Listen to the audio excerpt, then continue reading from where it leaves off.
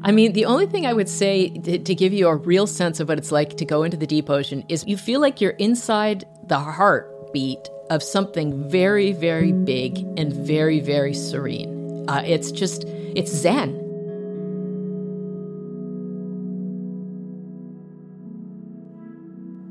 For Susan Casey, the ocean is a place of personal calm, surrender, and majesty, but it also contains great scientific value. Susan is an accomplished journalist who has spent years writing about the ocean and, most recently, the deep sea. The deep sea generally starts around 600 feet below the surface, where you can no longer see the light from above. But it goes way beyond that. In some places, the ocean is almost 7 miles deep. For the last several years, Susan has interviewed experts in deep sea exploration and reviewed the leading aquatic research. She's even one of the few people who's gone deeper than 5,000 meters in a submersible, which is over 3 miles down to the ocean floor. I'm Shelby Stanger, and this is Wild Ideas Worth Living, an REI Co-op Studios production. People will kind of say, okay, we live on an ocean planet, but here's the extent of how much we live on an ocean planet. If you think of the Earth as a biosphere, as a living space, 98 to 99% of it is, some people will say 99, is ocean. And of that 99%, 95% is deep ocean. Susan Casey has published multiple best-selling books that explore different facets of the ocean, from sharks and dolphins to giant waves. Even before she started writing books, Susan had an impressive resume as a journalist. She was the creative director of Outside Magazine, the editor-at-large for Time Inc.'s magazine titles, and the editor-in-chief of Sports Illustrated Women and the Oprah magazine. Now, after 6 years of research, interviews, and reporting, Susan has written a new book called The Underworld: Journeys to the Depths of the Ocean.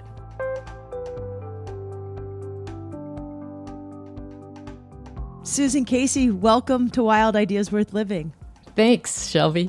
I've been following your career for a while, and I have to say, there's a few women that I've looked up to in my career, female journalists who cover adventure, and you're one of them. Thank you. Yeah, appreciate that. I'm curious how your love of the ocean developed. You're from Canada, and a part where you didn't have an ocean right in front of your house. I've asked this question of myself so many times because I'm curious to know the answer. I grew up in Toronto, in suburban Toronto. There were lakes north of my house where I grew up. But I think that my love of the ocean actually was just sort of baked in when I was born. I don't ever recall developing it. What particularly I remember is if I would see a swimming pool that was like illuminated at night, it was like hypnotic. I couldn't not go towards it or look at it, want to get into it, which led to a career as a competitive swimmer and open water swimmer. But it was a while before I got around to spending time in the ocean. You like open water swimming. How did you get into that? Well, I swam competitively from age 10 and swam through university at the University of Arizona. And and after that, I did triathlons for a while, but realized, like most swimmers, that, biking was fine, but running was not. And started, really loving open water swimming and had swam in lakes as a kid and that. And so I was invited to do a couple long distance races in Hawaii. And at the time, I was back in the day, we were so overtrained. I was really trained for like a 6 mile long distance swim, even though I was a 200 breaststroker. And so I started doing these open water swims and realized that was really what I loved. But, I was scared of fish. I was scared of waves. I was scared of the ocean. It took a while for me to sort of like lose my fear and really start looking around myself and going, oh, wow. Over the course of her career as a journalist, Susan wrote articles about sea life, surfers, and marine biology. In 2010, she came out with her first book about a story between sharks and surfers in California. For her latest book, Susan dove deep, literally, learning everything she could about the mostly undiscovered world at the bottom of the ocean. One of the coolest parts of her reporting included exploring the seafloor in a submersible. You might have heard about the tragedy of the Titan sub that imploded in June of 2023. But Susan says most submersible trips are very safe. You know, everybody heard the news about the submersible that imploded. Just totally tragic, and I'm sure you have a lot of thoughts on it. But in your book, you had to go into one of these submersibles. So first, can you just talk to me about what is a submersible? Yeah. So people think of undersea vehicles, often they will think of submarines, which are completely independent. They have their own air supply. They can stay down for a long time. They don't go particularly deep. I don't know what the maximum depth is because it's information the U.S. Navy doesn't release, but it's not that deep. And maybe 400, 600 feet max. But submersibles are able to go much, much deeper. And one of the submersibles that I dove in was certified to dive to the full depths of the ocean, so down to 36,000 feet. It is the only one of its kind. Well, actually, when I started the book, it was just being completed, and it was the only one of its kind right until I was writing the epilogue, after which China dove successfully in a 3-man full ocean depth science submersible. So there are 2 now that have ever existed that can dive repeatedly to full ocean depth. So very few. And the other thing about a submersible is that it can fly around independently beneath the surface, but it's powered by batteries. So it doesn't have the kind of ability to stay underwater for extended periods of time the way a submarine does. It needs a ship. It needs a launch system. It needs people launching it. It needs people recovering it. So it has a mothership attached with it. Very few people have actually been able to be in a submersible. They're expensive, and it's, either you have to have a lot of money and just kind of like going to space. Right now, you have to have an absurd amount of money, or you have to have some sort of privilege, either being a really cool journalist like you or being part of the Navy or something like that. I still can't imagine what it's like to be in one. Can you tell me what it was like? Like, how big is it? What are you inside of? What are you eating? How long do you go for? Because you did it in your book. Okay, well, without giving away anything from the book, I was in more than one, several. And typically if you have claustrophobia, you might not enjoy it so much, but there are certain submersibles that go to around 3,300 feet. They're making that range a little bigger now, but they have an acrylic pressure hull. So you're like sitting in this really cool bubble, very thick acrylic, very crystal clear. I don't know if a claustrophobic person could tolerate that, but you may have a better chance of tolerating that. But the submersible that dove to the full ocean depth was a 5-foot diameter titanium sphere, 3.5 inches of titanium. It was machined so that it was perfect.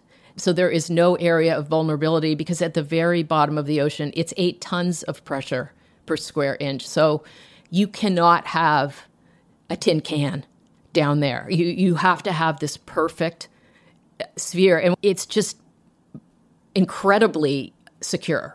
And you have oxygen bottles lined above your head, and there's 2 people. There's me and the pilot, and you sit in sort of tightly body-fitting seats with your knees sort of touching, and there's enough room for me as a fairly small person to be snug, but not like insanely snug. But for a large man, it's an interesting day. And you're down there for the whole day. I mean, it takes, for one of my dives, it took us almost 3 hours to get to the bottom of just free falling. And then it takes about the same time to come back up. They're very sophisticated machines. Like when you're sitting in them, you're like in awe of the engineering that has gone into them.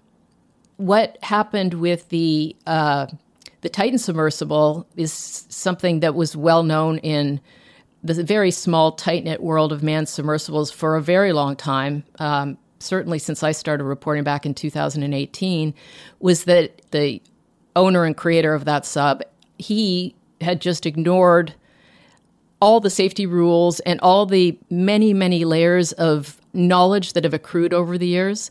And there hasn't been a sub implosion ever until this. There has not been a fatality in a submersible in 50 years. They are actually the safest mode of transportation, and they operate in the riskiest environment in the world. So everybody who goes down in one is aware that the number one thing that you have to take is this respect for the deep ocean and its forces. And he did not have that. We're going to be seeing a lot of information coming out in investigations and stuff that will show the real extent of how much he disregarded those safety regulations. It's just physics. It doesn't matter. The deep doesn't care if you have an aerospace degree from Princeton. The deep doesn't care what you think about what might work. When you go down there, it's her rules. Her rules are actually well known. The materials that all other submersibles are made of are very predictable, how they will respond to pressure. They've been tested and tested and tested and refined and tested. And it's not that nobody can innovate. It's just that every time you innovate, you introduce uncertainty into a realm that doesn't abide any slip-ups when it comes to us going there. And one of the things I love about the deep ocean is that, like space, I think we're so interested in space because when we rocket up there, we're conquering something. We're expanding our reach, you know? To go into the deep ocean is a journey inward that you submit to. It's surrender. We are not in charge down there. We go there, but only according to her rules.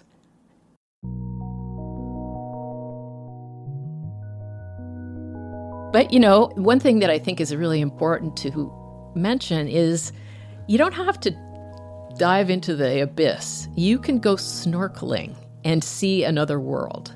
And the thing about the ocean that I love so much is I always say enchantment is always available underwater. I often don't think it's always available on land.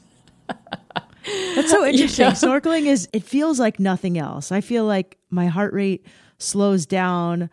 I just feel like I did like 10 hours of yoga if I go snorkeling. I mean, the only thing I would say to give you a real sense of what it's like to go into the deep ocean is magnify that feeling times 1,000. Like you feel this calmness, this zenith, because time is gone. Time goes very elastic. You can't tell, and absolutely everybody who has ever been in a submersible has said this. You don't know whether you're down there for an hour or 6 hours. And it's because there's no signposts. There's no anything. There's no horizon. There's nothing. You feel like you're inside the heartbeat of something very, very big and very, very serene. It's zen. It's like almost even if I watch a camera going into the deep ocean, I feel my whole body relaxing. And it's like exactly the feeling that you were talking about, but it gets really like profound, which means, deep. That's amazing. Okay, so let's go back to the first time you were in a submersible. Where did you take off from and what was it like? They often do dives in the Bahamas because you can get to deep water. It's clear, it's beautiful, fairly easily. And so we made it through this very luminous, like sort of trippy, vibrating blue. Like it just kind of goes right through your body. It feels like it's alive. And everybody just kind of freaks out when they experience it. And then we started going through a slightly more indigo version where there's still blue light, but the sunlight has started to diminish a lot. And then you're into the darkness, and around 700 feet, you start seeing bioluminescence. And you realize in the twilight zone that unlike space, we're floating and drifting and descending through a matrix of life. Like it is so extensive. It is just everywhere. And it's microscopic, it's microorganisms, it's tiny fish, it's larger jellyfish. The majority of all known jellyfish species live in this band of ocean. So you see a lot of creatures that look like UFOs, flashing lights. And we got down to the bottom and they turned on the lights and it was like, I had no idea that it was going to be so beautiful. It took my breath away. It was unexpected. When we come back, Susan talks about how deep-sea mining threatens to hurt our environment and hinders possible scientific discoveries. She also talks about overcoming her fears and the power of surrender.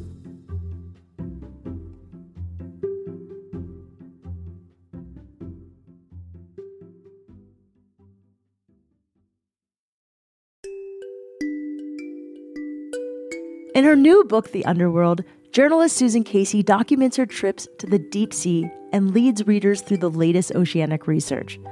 With the help of new technology, scientists can take photos of rare aquatic life and monitor underwater volcanoes. Experts have also discovered unique resources beneath the ocean floor, like metals and materials that can be used to make electric car batteries, solar panels, robotics, and more. But to harvest those materials, companies have to mine the ocean floor. Susan says this deep-sea mining could have a massively destructive impact on humanity and the environment. I thought it was really interesting that you talk about that the deep is a really key metric to the future of our planet. And I'm curious, how that's such a great metric and how it's going to help shape, our science for climate change and climate conservation. For sure. I mean, if it's 95% of the planet, it's the machinery that runs the climate system. And we don't know enough about it yet, but it's very urgent that we sort of deepen our relationship with the deep ocean, because it's quite unreasonable to think that here we are up in the air on our 2% of the planet, and it's just separate from us and we can ignore it. I mean, this is a time of dramatic change, and in order to be able to survive through these, what will be upheavals, what will be changes, shifts, perhaps extremely dramatic ones, we're going to have to understand how the whole system works, and it's incredibly complex. So you've also learned some of the threats to our ocean and environment in doing this book, including deep sea mining. Can you just talk to us about what that even is and give us some background? Yes, I want to talk about deep sea mining at every possible occasion, because deep sea mining is basically, it happens at abyssal depth. So it happens pretty deep in the ocean, down 2 and 3 miles. And there's parts of the ocean where these nodules form that are made of metals, and they have cobalt, nickel, manganese, and various other things in them. This is not the only form of deep sea mining, but this unbelievable threat to the health of the earth, the resilience of the earth. It is the most hubristic and unwise thing that I can imagine us doing, although, there's probably others, but this one is huge, because every mine site is 30,000 square miles. And when they come along to take those nodules, they're also taking the sediment beneath them. And the sediment down there is alive, right? There is microbial life that goes beneath the seafloor up to a mile. And it's incredibly ancient. We don't know much about it. They call it the deep biosphere. And some of the microbes are 100 million years old. Who knows? Maybe there are even older microbes. They have learned to live through all kinds of different situations, different conditions, really hostile conditions. And so they have developed mechanisms that can teach us things about resilience. So there's a whole lot that we can learn about, say, future medicines, biocompounds. They have found a microbe that has given them a compound that kills glioblastoma cells, which is the cancer that killed John McCain. There was no cure for it. It's in trials now, and it was from deep sea sediments. And this is just the beginning of this research. And we have problems like antibiotic resistant, strains of bacteria. That's where our answers are going to come from, is this sediment and creatures in the deep ocean. And they live in the nodules, on the nodules, under the nodules. And there are companies that want to scoop these up so that they can use the cobalt and the nickel mainly to make EV batteries, solar cells, things like that. and they will all be sucked up a pipe, and we will lose things that we never got to know in the first place. So scientists have signed, many deep sea scientists have signed a moratorium request, demand, plea, like it's a primal scream, basically, like we can't start this. If we do it at all, we need at least 10 to 30 years more study. And it doesn't appear that that is going to happen, although I just want to talk about it at every occasion so that everybody knows about it, because I think people don't realize this is imminent. And I honestly feel if we do this, we will have failed a sort of wisdom test that I don't know how you come back from that. Like, it's the biggest carbon sink on the planet.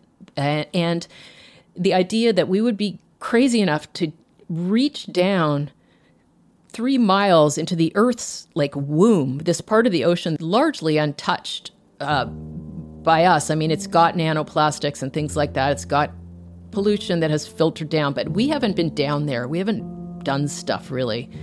Run seafloor cables, but that isn't very much. This is large-scale industry that makes terrestrial mining look very small. And yeah, I'm still learning how to talk about it without freaking out.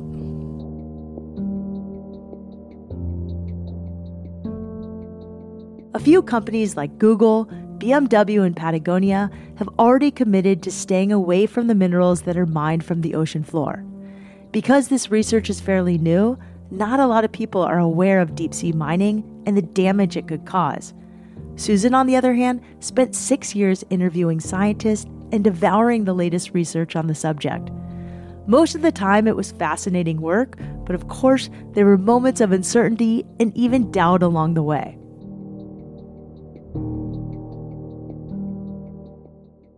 Yeah, I mean, you did this for 6 years and you kept going. Were there any times that you were scared? Yes, there were times when I was scared, and that's the great thing about nonfiction. You never know what's going to happen during your reporting, right? Like, I actually often feel very fortunate to be a nonfiction writer because I couldn't make up half the stuff that I've seen and experienced. So, that you're sort of, a lot of the times it's like, well, let's just give this a try. And, I wouldn't say there were any times in this book that I was particularly terrified. In all of my books, there have been moments when I had like real trepidation about things and thought, what am I doing here? And will this really work? And how could this ever work? And, you probably have experiences too. You go through this incredible cycle of like self-doubt and worry, and you just kind of have to go with the flow. But I would say I've gotten used to it, but it's always there. I'm sure when you swam with sharks, you learned something really deep from that. When you explored these rogue waves, you've learned something about that. But philosophically, it sounds like exploring the depths of the ocean taught you something about this different philosophy, which is just more this peace and surrender. I don't know.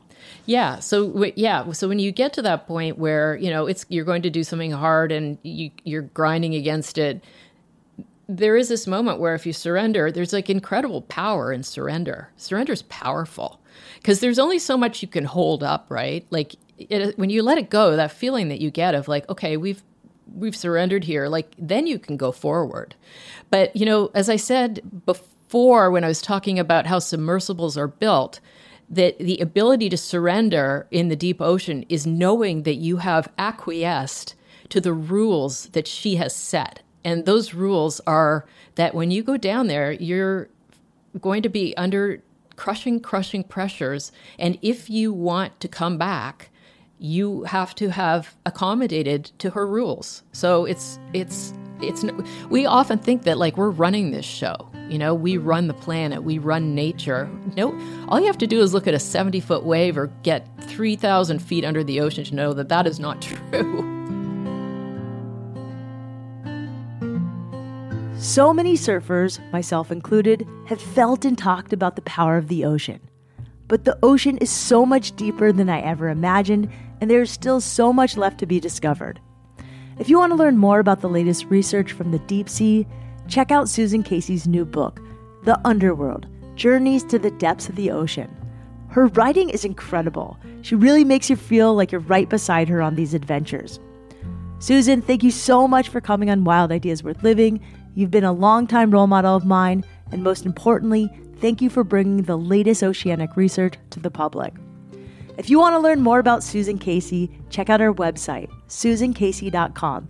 She's also on Instagram at Susan L. Casey. That's SUSANLCASEY.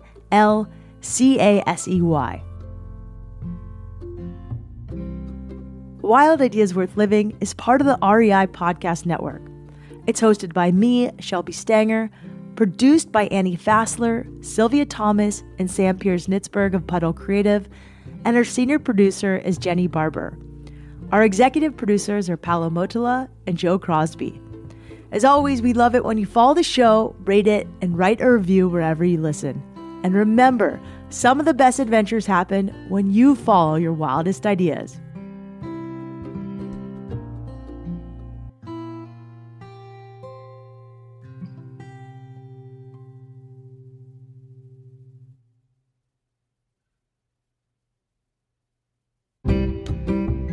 Hey everyone, I'm excited to share that Hello Nature, another podcast from REI Co-op Studios, is back for Season 2.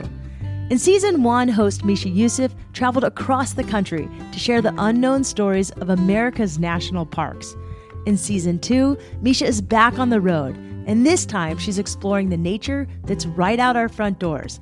She's visiting cities across the country, from LA to Atlanta and Portland to New York City, hitting the trails, camping out at local preserves, and running alongside local changemakers to answer these questions. What makes these cities unique? Who is doing the work to redefine how we get outside? And how can we get involved? If you're looking for a podcast to inspire you to chase adventure in your own backyard, this is it. Make sure you tune in to Hello Nature Season 2 wherever you listen to podcasts.